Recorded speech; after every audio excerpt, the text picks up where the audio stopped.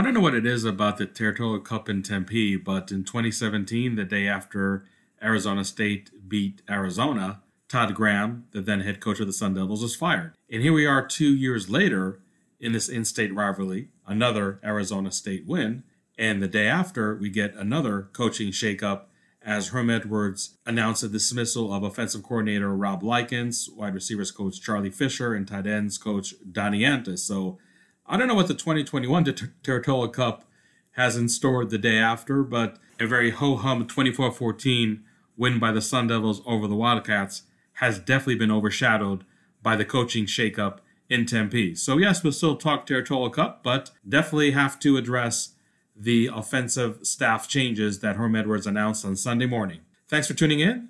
This is the Devil's Junkies podcast. I was living in a devil town. Didn't know it was a devil town. Oh Lord, it really brings me down about the devil town. Welcome to the Devil's Junkies podcast. I'm your host and DevilsItis.com publisher, Hod Rubino. And early on Sunday morning, I got notice that myself and a few other beat writers for Arizona State were summoned for a conference call with Herm Edwards. Truth be told, I already knew what the news was going to be regarding the dismissal of Rob Likens. I figured all along that because Charlie Fisher, the wide receivers coach, was a pure Rob Likens hire, that his fate was tied in with Likens, and sure enough, he was also announced as not being retained for the 2020 season. With the overall struggles of the tight ends group, I can't say I was shocked to hear the name Donnie Antis as the third assistant coach who will not be part of the program going forward. These three assistant coaches are also not going to be part of the bowl game prep. At this point, we do not know when and where Arizona State will play its postseason game in its 13 contests of the 2019 season, but we know who's going to replace them in that capacity. ASU running backs coach Sean Aguano and offensive line coach Dave Christensen are going to be the co-offensive coordinators for the bowl game. Offensive analyst Kevin Mawai will coach the tight ends, and fellow offensive analyst Derek Hagan will coach the wide receivers. So those are the interim positions, if you will, for the Arizona State team as they're going to prepare for their bowl game probably closer towards the middle of December once the bowl game is announced. Obviously, coaches being on the road recruiting makes it for a unique practice schedule, but nonetheless, there'll definitely be some fresh faces out there coaching and also being recruiting on the road, which I think is definitely a significant byproduct of this move. I said earlier today that I feel that folks like Kevin Mawai and Derek Hagan have very dynamic personality. They resonate with recruits, even though their recruiting responsibilities are very limited, can only do so on campus. I've definitely heard, just in the short 2 years that Herm Edwards has been here, good feedback from recruits on both members of the ASU staff. And now that you, quote unquote, unleash them on the road recruiting, that can only enhance the Arizona State 2020 recruiting class and beyond that much more. Now, later on in the podcast, I'm going to answer questions that were fielded to me both on Twitter and from my subscribers at DevilsDigest.com. So I'm going to try not to steal my thunder too much over here and talk about the background for this decision. Herm Edwards definitely made it a point to say that the coaching shakeup that he announced Sunday morning had nothing to do with the 4-game losing streak earlier in the year. He really didn't feel it had to do anything with wins or losses. It's just something that philosophy-wise, he decided to go in a different direction, decided it was a time to move on, have a different voice, a different person at the helm on the offensive side. He feels very strongly about Jayden Daniels being a very special quarterback that does need the correct offensive coordinator in place to maximize the individual talents of Daniels, as well as institute an overall offensive scheme that will utilize Daniels' talents as well as the playmakers around him. And he strongly felt that the outgoing coaches were not going to be the answer to his vision on that side of the ball. Not to belabor the point, but the fact that Rob Likens from day one was never a Herm Edwards hire really kept him on a short leash, I felt, as it is. And maybe 2018 was just a season where both coaches are trying to feel each other out, see which direction they want to go. In 2019, even though you had a true freshman signal caller in Jaden Daniels, you hoped that both coaches were on the same page on what exactly they wanted to get out of this offense with Jaden Daniels at the helm.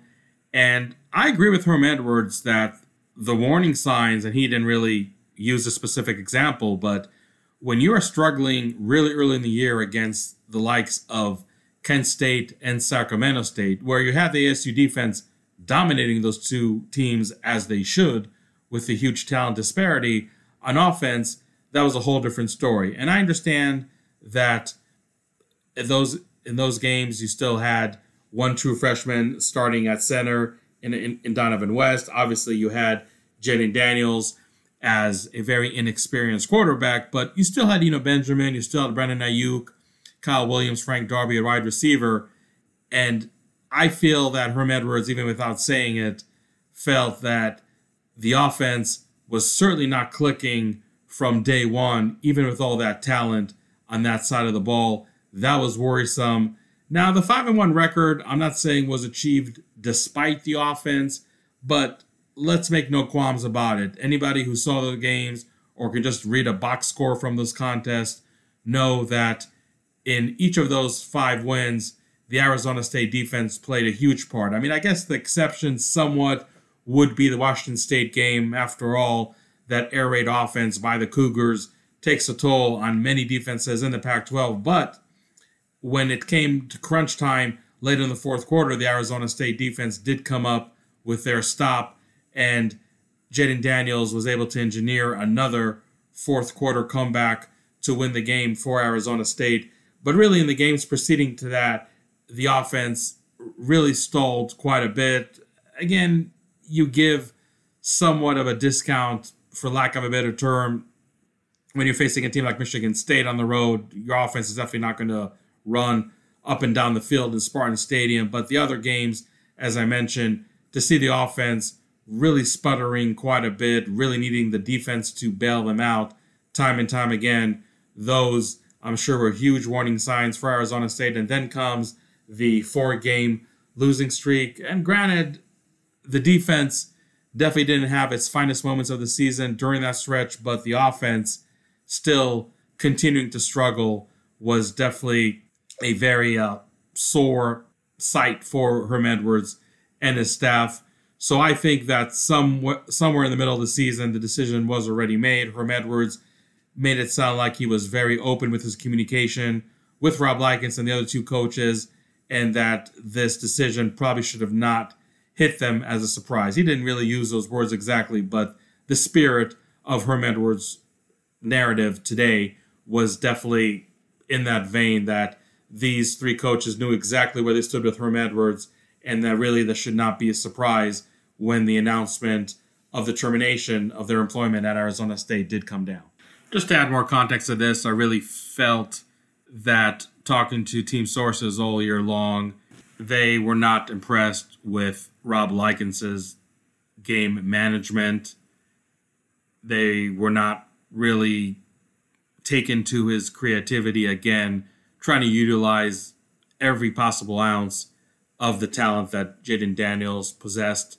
So those are some other factors that really came into play when Herm Edwards made this decision. I think it was important for Herm Edwards to be very decisive in his resolution on the coaching changes, because the Herm Edwards critics out there think that he just came to Tempe to have a cushy retirement with his good friend Ray Anderson as the athletic director, and wasn't really all that interested in fixing the program and leading it in the right direction. And I think that a decision such as he made on Sunday morning, definitely a big coaching shakeup, not even waiting until after signing day, heck, not even waiting 24 hours after Arizona State beats his arch rival in his regular season finale, definitely made a strong statement, even for those who still may doubt Herm Edwards. In terms of possible candidates, one name is really emerging quite a bit as the leading name to replace Rob Likens at offensive coordinator, and that is Hugh Jackson.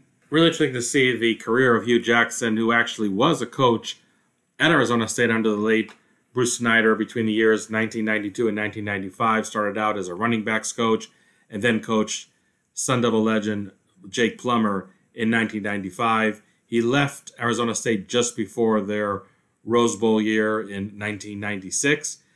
After that, he coached at USC for quite a bit.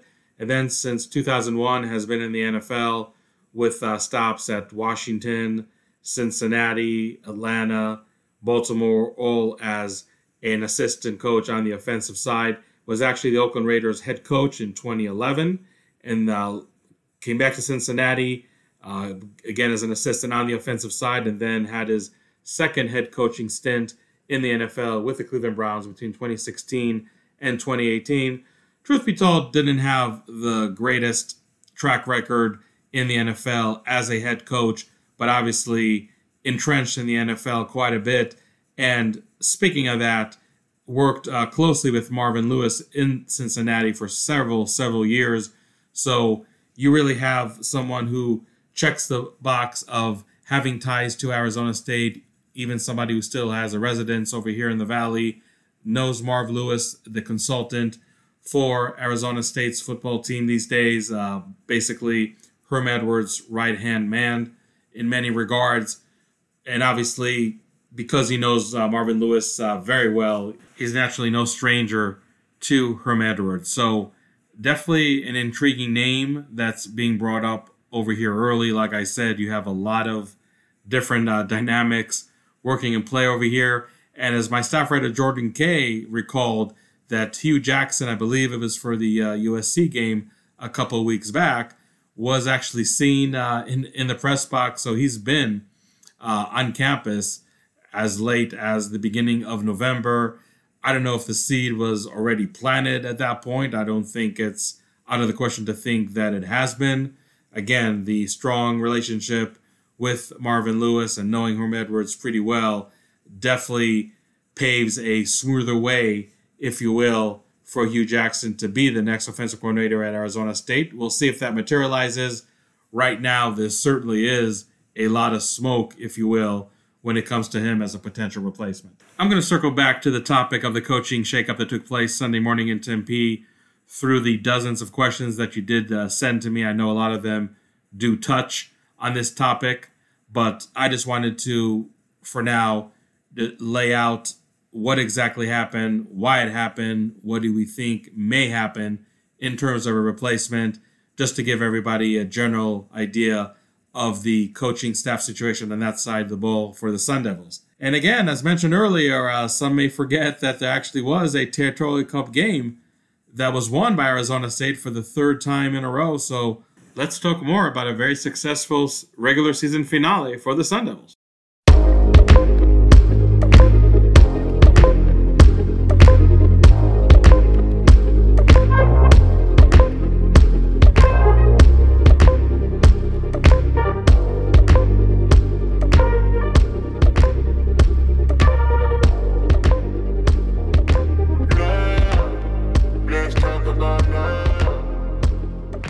Yes, we do have some actual football on the field that was played on Saturday night to discuss in the podcast as well, and a game that is always a big contest, obviously grabbing the attention of Sun Devil fans quite a bit year in and year out. But maybe a lot of luster of this game was lost by the fact that Arizona came in riding a 6-game losing streak, no bowl aspirations whatsoever. Arizona State already securing bowl eligibility the week before in a big win against Oregon. And not that anybody expected a letdown by the Sun Devils, and we certainly did not see that last Saturday night, but it just didn't seem there really was a lot of buzz, if you will, coming into this contest. And for those who expected an offensive shootout, definitely did not get their money's worth. Both teams actually under 400 yards of total offense. U of A with 383, Arizona State with 338. And this is a game where I thought that the Sun Devils could have a much more balanced offense than we've seen in many contests this year, both in wins and losses. And here we have Arizona State only with 104 yards passing. Jaden Daniels really had a hard time getting the passing game going. I know that as bad as the Wildcat defense is, the cornerbacks is definitely not one of their Achilles heels in comparison to other positions on that side of the ball, and that the cornerbacks really didn't give the wide receivers for Arizona State a lot of breathing room. But we did see a lot of overthrown balls by Jaden Daniels, really maybe one of the most inaccurate games that we saw all year long by the true freshman. And we all expected and already have seen those true freshman moments, if you will, by Jaden Daniels. And I think Saturday night against Arizona was just one of those nights where the signal caller could not get the passing game going. But again, I think you have to give some credit for the Arizona defense, who did a really good job blanketing receivers such as Brandon Ayuk and Frank Darby, who absolutely went nuts over Oregon just the week before. And I think they were able to study that game film really well and really halt the Arizona State passing game quite a bit. But when it comes to the Arizona State's rushing attack, we finally saw the Eno Benjamin that we expected to see all season long. I believe this was the last game for Eno Benjamin in Sun Devil Stadium, let alone in a Sun Devil uniform. I do expect him to declare for the NFL draft in the next couple of weeks. I do expect him, much like N'Keal Harry last year, to skip the bowl game as to not to risk any injury before the NFL draft.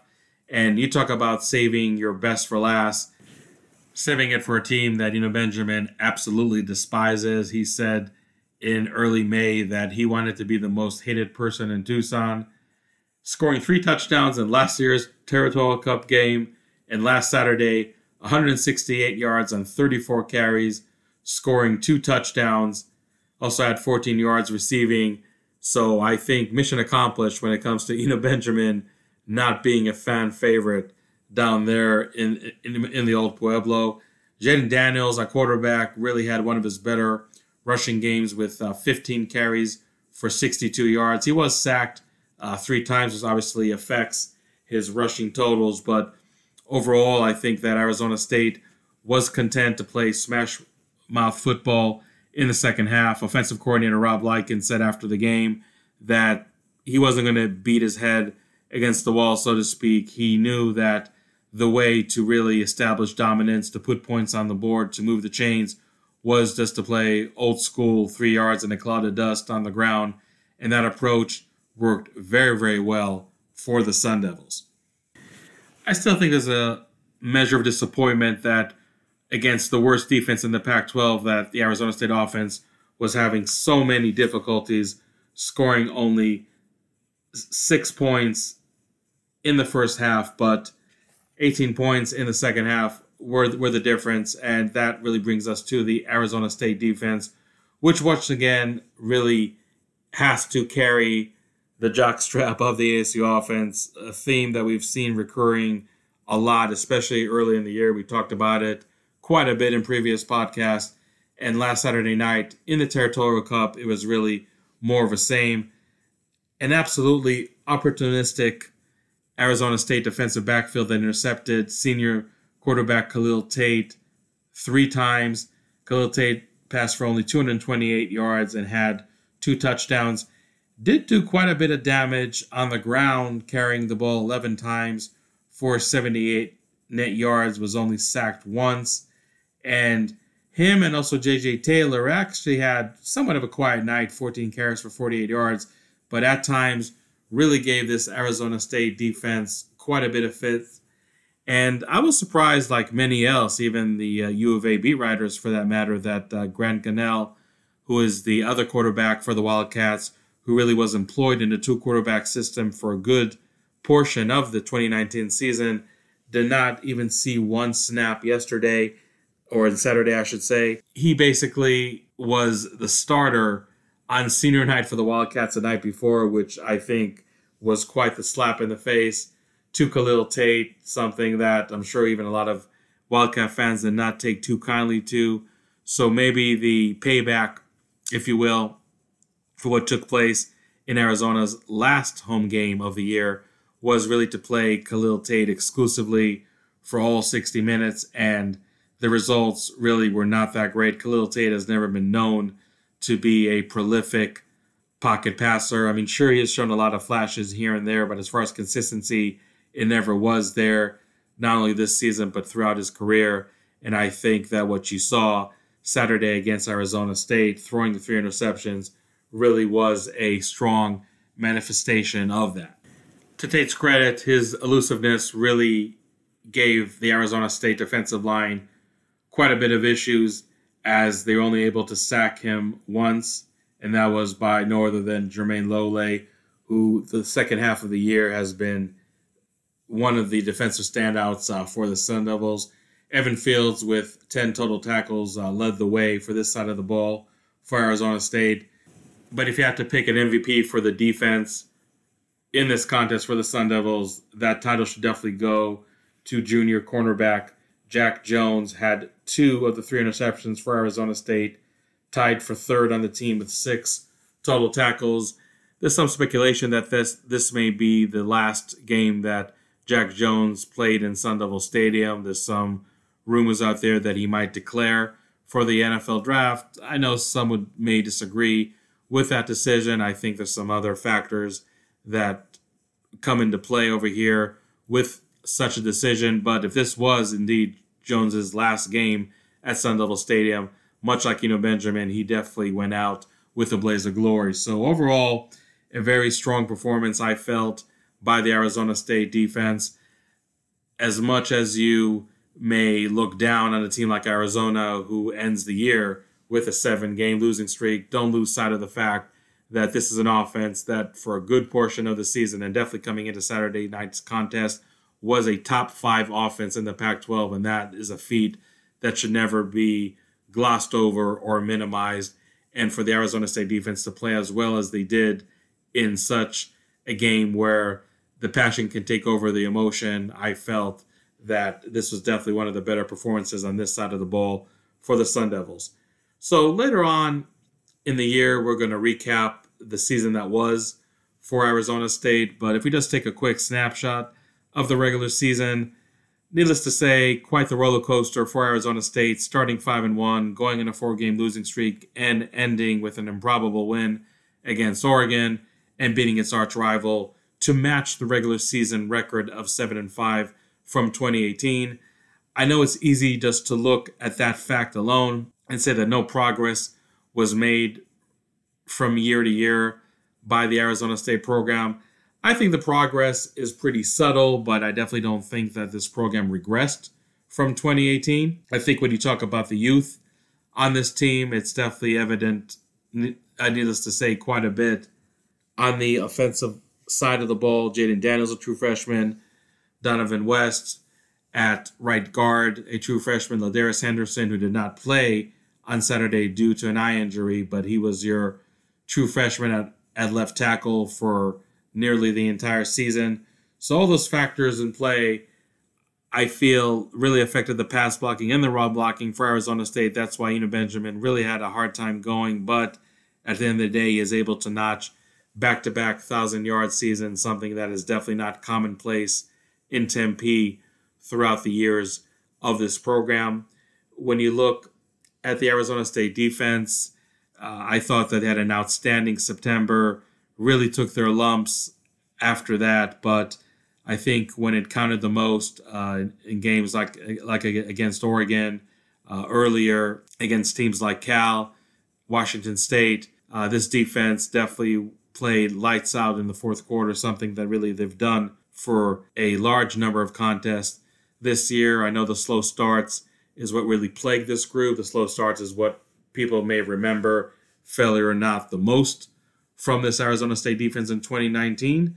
And that's an issue that was also detrimental in Arizona State not being able to post a mark that was better than 7-5 at the end of the regular season. So we'll see what the bowl game in stores for Arizona State. I think it's definitely a team that can win an 8th game regardless of the opponent that it's going to face.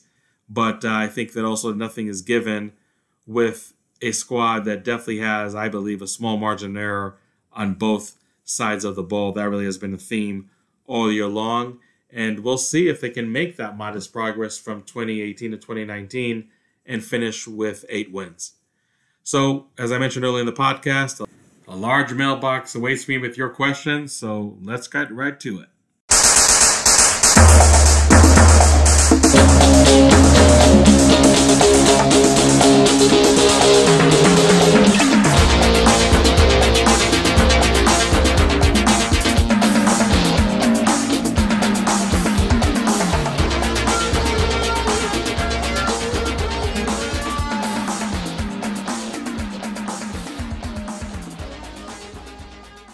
As always, with these questions for the podcast, I'll start taking care of the people who take care of me, my subscribers at devilsdigest.com. If you're not a subscriber already, we got a great holiday promotion going on all throughout December 3rd. We got all the details on our front page at devilsdigest.com. Also on my Twitter feed at devilsdigest. If you check my timeline, I mentioned the promotion over there. Great savings and getting free ASU gear. Can't think about a better combination for this time of the year. So, starting with those questions from the Devil's Huddle. First question comes from Peacock45. What are your top 5 for each open spot? I really don't know if I have a top 5 quite yet for all the positions that did open. And it's also kind of hard to make such a list just because we don't know if the tight ends coach will merge with the offensive line coach, if the incoming offensive coordinator is actually going to be the tight ends coach as well.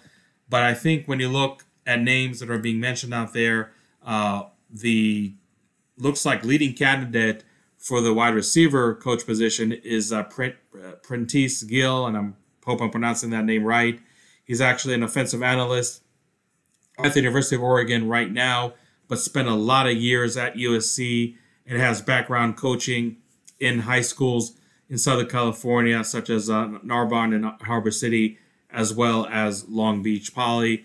So that is definitely one name you want to keep in mind as far as a wide receivers coach. In terms of offensive coordinator, already mentioned Hugh Jackson earlier in the podcast. Quite a bit of compelling reasons right there to believe that he could be, at least for now, the leading candidate for the Sun Devils to replace Rob Likens at offensive coordinator. The next question comes from Sparky BMXer 13. What happened with Aiyuk? Did he get injured in the Arizona game last Saturday?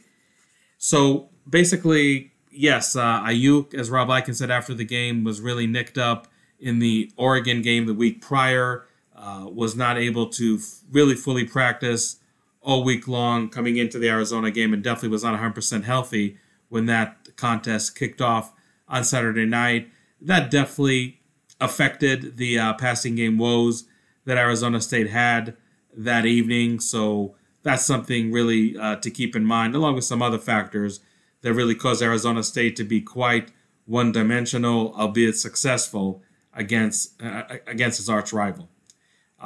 Sparky BMXer also asked, what's the total count of coaches that have now been let go after beating University of Arizona? Well, I can think of Dirk Cutter and his entire staff in 2006.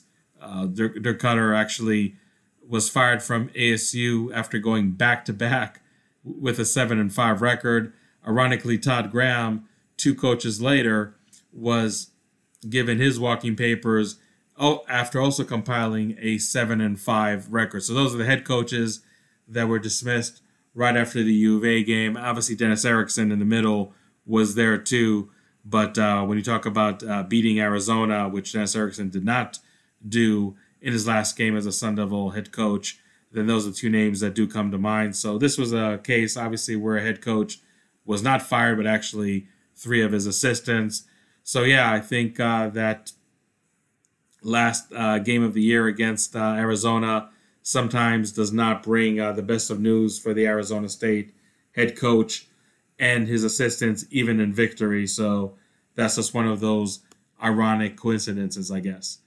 The next question comes from Tycap. Are Brandon Aiyuk and Eno Benjamin likely to sit out the bowl game? Seems to me there's really not much to gain for either one, but risk of injury is a major consideration. Absolutely, and I mentioned that earlier in the podcast. I expect both Eno Benjamin and Brandon Aiyuk to sit out the bowl game. Brandon Aiyuk, obviously being a senior, he's not declaring early for the NFL, but some draft experts like ESPN's Todd McShay have him slotted as a potential first-round draft pick. He may be closer to a second round, but nonetheless, a lot to lose with him playing in the bowl game. And ironically, the heir apparent to N'Keal Harry, who skipped the bowl game last year in Las Vegas to help him prepare for the draft, an event where eventually he got selected in the first round by the New England Patriots, then I do expect Brandon Aiyuk to follow suit, even though he's just a senior, exhausting his eligibility going into the draft. I expect him as well to skip that game. Benjamin, just by the virtue of playing running back, you are more prone to injury than a lot of other positions on the field. No need for him to risk his NFL future over a bowl game. So yes, I totally expect Brandon Aiyuk and Eno Benjamin to sit out the bowl game, wherever they may be, whomever it will be against. Next question comes from Big BA Devil. There's a lot of talk about Herm's offensive philosophy. We know what he ran in the past and what we ran here for the last 2 years. But in a dream scenario, what does Herm's ideal offense look like? I feel like his Kansas City offense back in the NFL was because of his personnel dictated the offense, but is not as was ideal. He said he wants a team that scores over 30 points, but how? Who in college football runs his ideal offense with similar personnel and resources as Arizona State? That's really a good question right there. I think that USC and Stanford in their heyday were able to score over 30 points, having a very balanced offense, definitely not abandoning the run by any means, maybe running a 55-45 run pass distribution, but nonetheless, he still wants his offense to be explosive in the passing game. He believes, and it makes total sense when you think about it, that a stout running game will force defenses to give you more opportunities, especially on one-on-one matchups, to really explode with your vertical game. So I don't think Herm Edwards expects to score 30 points when you're rushing the ball 250, 300 yards. That, more often than not, really is not feasible when you have those numbers along with an anemic passing game. So I think Edwards is seeking the balance. He will always tilt more towards the run rather than the pass, but he knows that once you have an effective ground attack, that opens so much more for the passing offense. You don't necessarily have to line up in an air raid with 4, sometimes even 5 wide receivers on any given down just to really put up points on the board and move the chains. There's many ways to skin a cat, and I think that Herm Edwards' approach is really just having the balance in your offense be the catalyst to the explosiveness that this unit should generate. Next question comes from TyCap again. Are we destined for Hugh Jackson Part 2 at Arizona State, this time under NFL model? Will Hugh's offense featuring the quarterback look like? Or what the Hughes offense featuring the quarterback would look like? That's something that's really kind of hard to determine right now because at the end of the day, you do match the personnel to the players that you have. I don't think Hugh Jackson at all would handcuff Jayden Daniels from being a true dual-threat quarterback. I think also that Jayden Daniels has proved time and time again that he's going to be a very sound decision maker, and he will throw the ball away rather than make a careless mistake. He will only run when he absolutely needs to. He won't use that as a first resort. It still amazes me that here we're talking about a true freshman quarterback that only threw 2 interceptions the entire year, played in 11 of 12 games, so huge sample size obviously in place. And one of the interceptions, by the way, was a Hail Mary garbage pass, if you will, against Utah. So you have an extremely accurate quarterback that can definitely make plays with his feet, and I think that Hugh Jackson, by and large, will just allow Jayden Daniels to be as creative as possible, really to utilize his entire arsenal and not pigeonhole into one scheme, absolutely dominating the other. So I think he's going to give him free reign, but I think Hugh Jackson, at the end of the day, as I mentioned earlier, with the directive of Herm Edwards, is ever going to have an offense that's going to be more run-heavy. We're not talking 70-30 or 75-25, but maybe 55-45, could go even up to 60-40. But again, with the notion that a stout running game just starts a really vicious domino effect, if you will, for your opponent on the other side of the ball trying to slow it down. Next question comes from Sun Devil Mike. Any good high school coaches in California that may be ready to make the jump to the college ranks that could bring some guys along like Antonio Pierce did? Honestly, I'm not aware of any, but I really would doubt that Herm Edwards would dip to the high school ranks again like he did with Antonio Pierce. I think that Pierce's background, his personal relationship with Herm Edwards is what really drove that hire, and I don't think Herm Edwards is going to make a habit of hiring coaches from those ranks year after year. So all in all, I would expect the coaches that Herm Edwards is going to hire to replace those three departures are going to be, first and foremost, from the NFL ranks, and if not from those ranks, then definitely the college ranks. But I don't see him just plucking a high school coach like he did with Antonio Pierce when he first arrived in Tempe. Another question from Big BA Devil. Do you expect ASU to have 15 players enter the transfer portal in this offseason, or was last year clearing out Graham's roster lint, and from here on out there'll only be 5-7 portals entrants a year like similar Power 5 teams? Absolutely. I do expect the latter scenario of having a handful or so players enter the portal. I know it's no comfort for anybody to see such a large number of transfers from the Arizona State program the last couple of years, but that is the necessary evil, if you will, when you bring a new coaching staff in play. And as the case is often, players from the older regime, by and large, do not fit what the new head coach and the new staff want to run.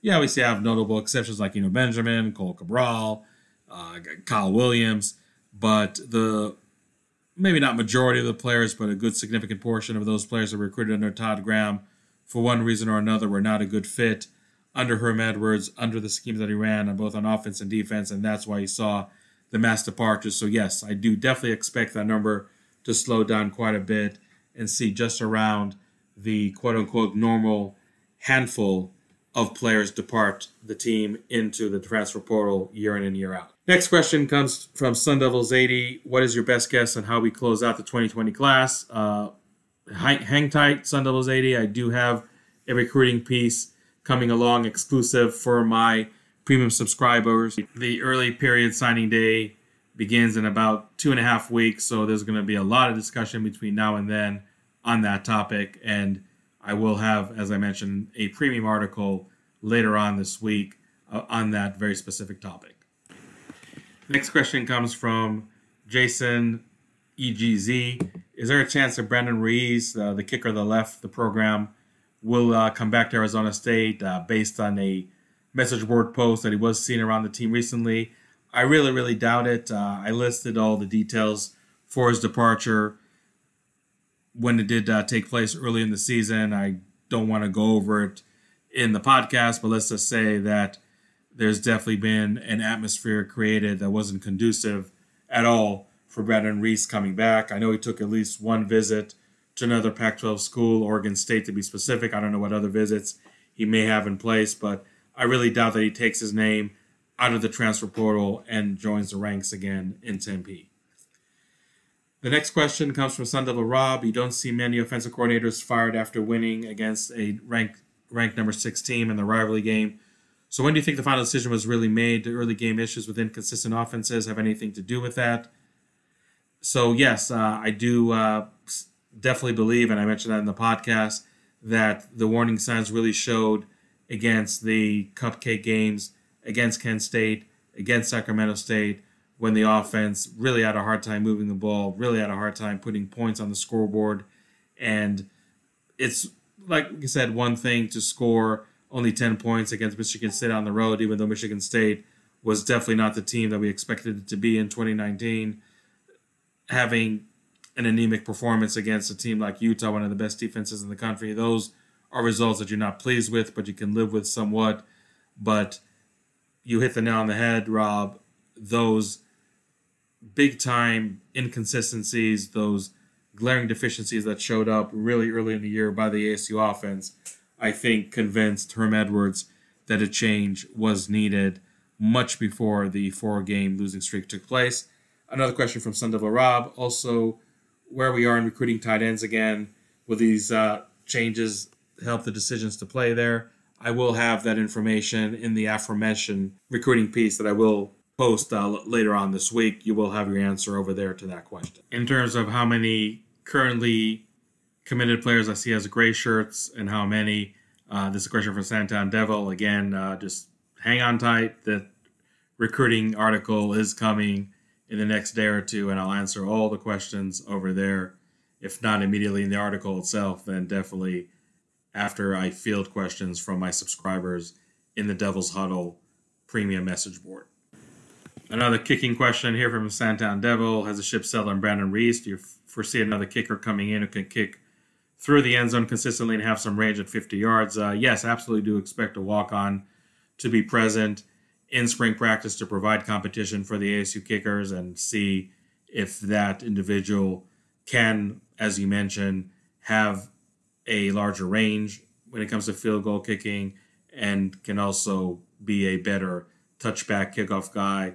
That is something that somewhat hurt Arizona State, maybe not in a dramatic way, but definitely was one of the shortcomings of the entire team, and I definitely expect the coaching staff to try and shore that up. But again, it's probably going to be more of a walk-on rather than a scholarship player.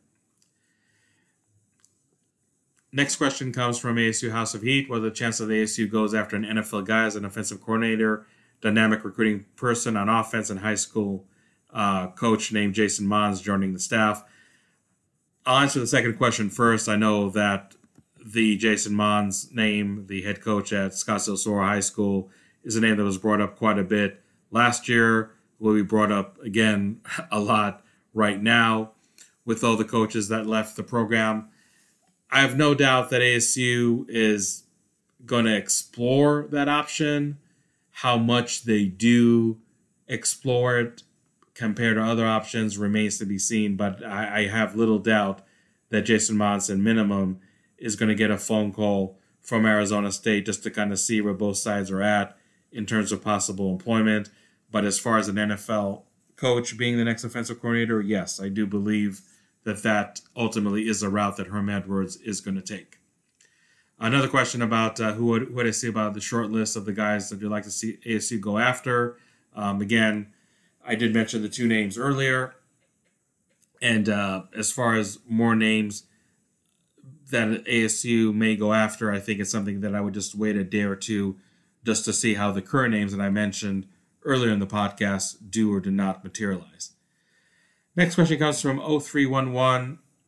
Sun Devil, do you have a feel of what the pulse of the team is in regards to Likens, Yancey, and Fisher?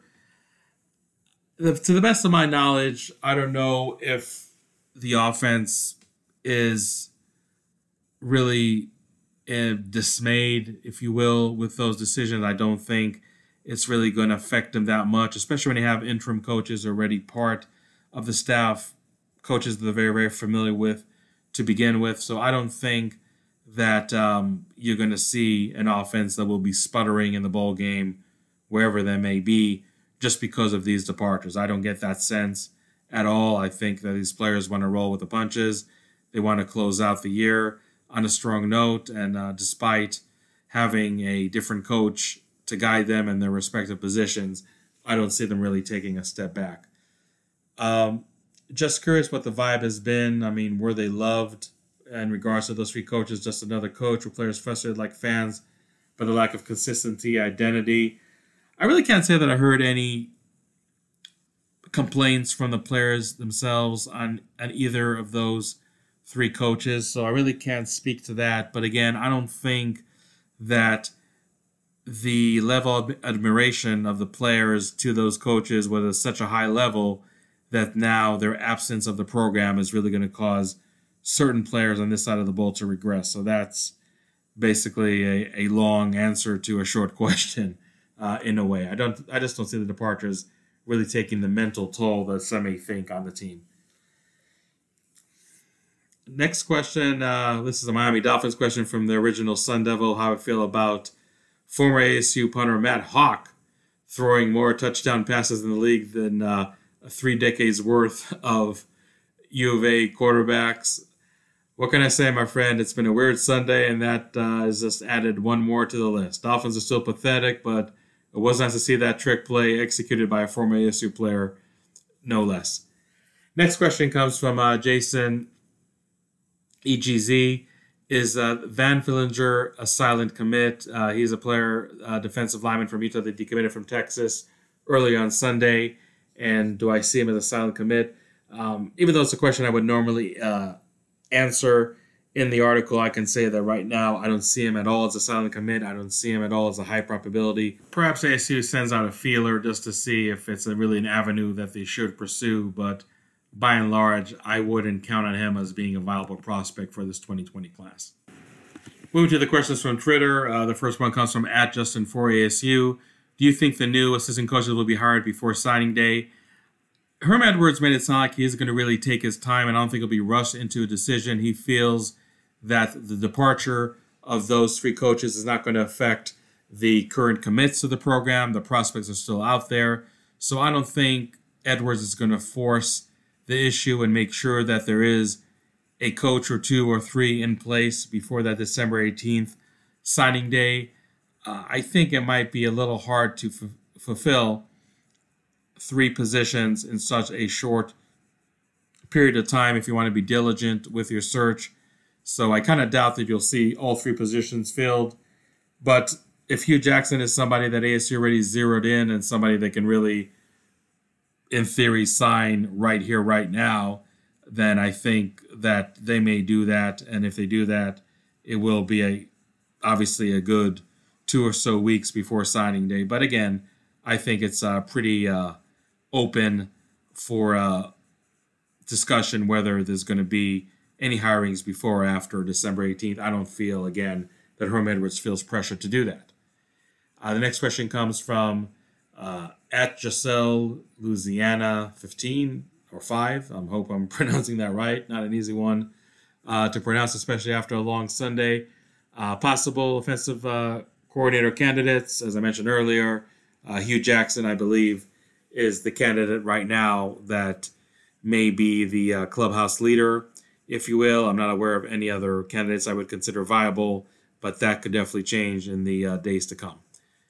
The next question comes from @MC Sun Devil. Should Eno Benjamin stand another year or declare for the NFL?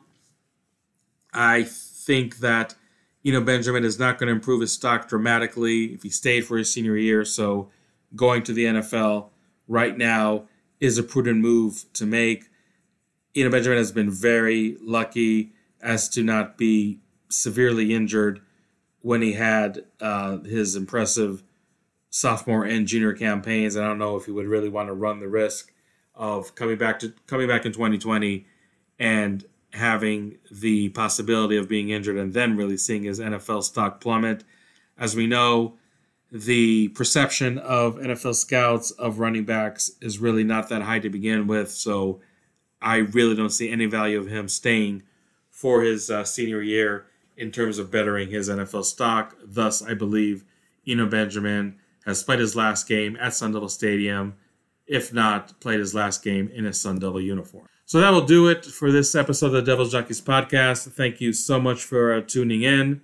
And we'll have a lot more news on devilsartist.com on the search for those free vacancies. Like I said, a lot of recruiting news taking place between now and the 18th when signing day takes place. Again, I want to remind you, if you're not a subscriber already, make sure you take advantage of our holiday subscription promotion.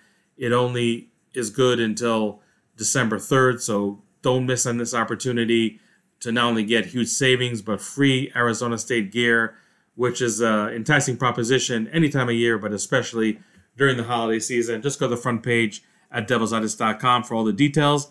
Thank you again for listening, and until next time, have a good week. I was living in a devil town. I didn't know it was a devil town. Oh Lord, it really brings me down about the devil town.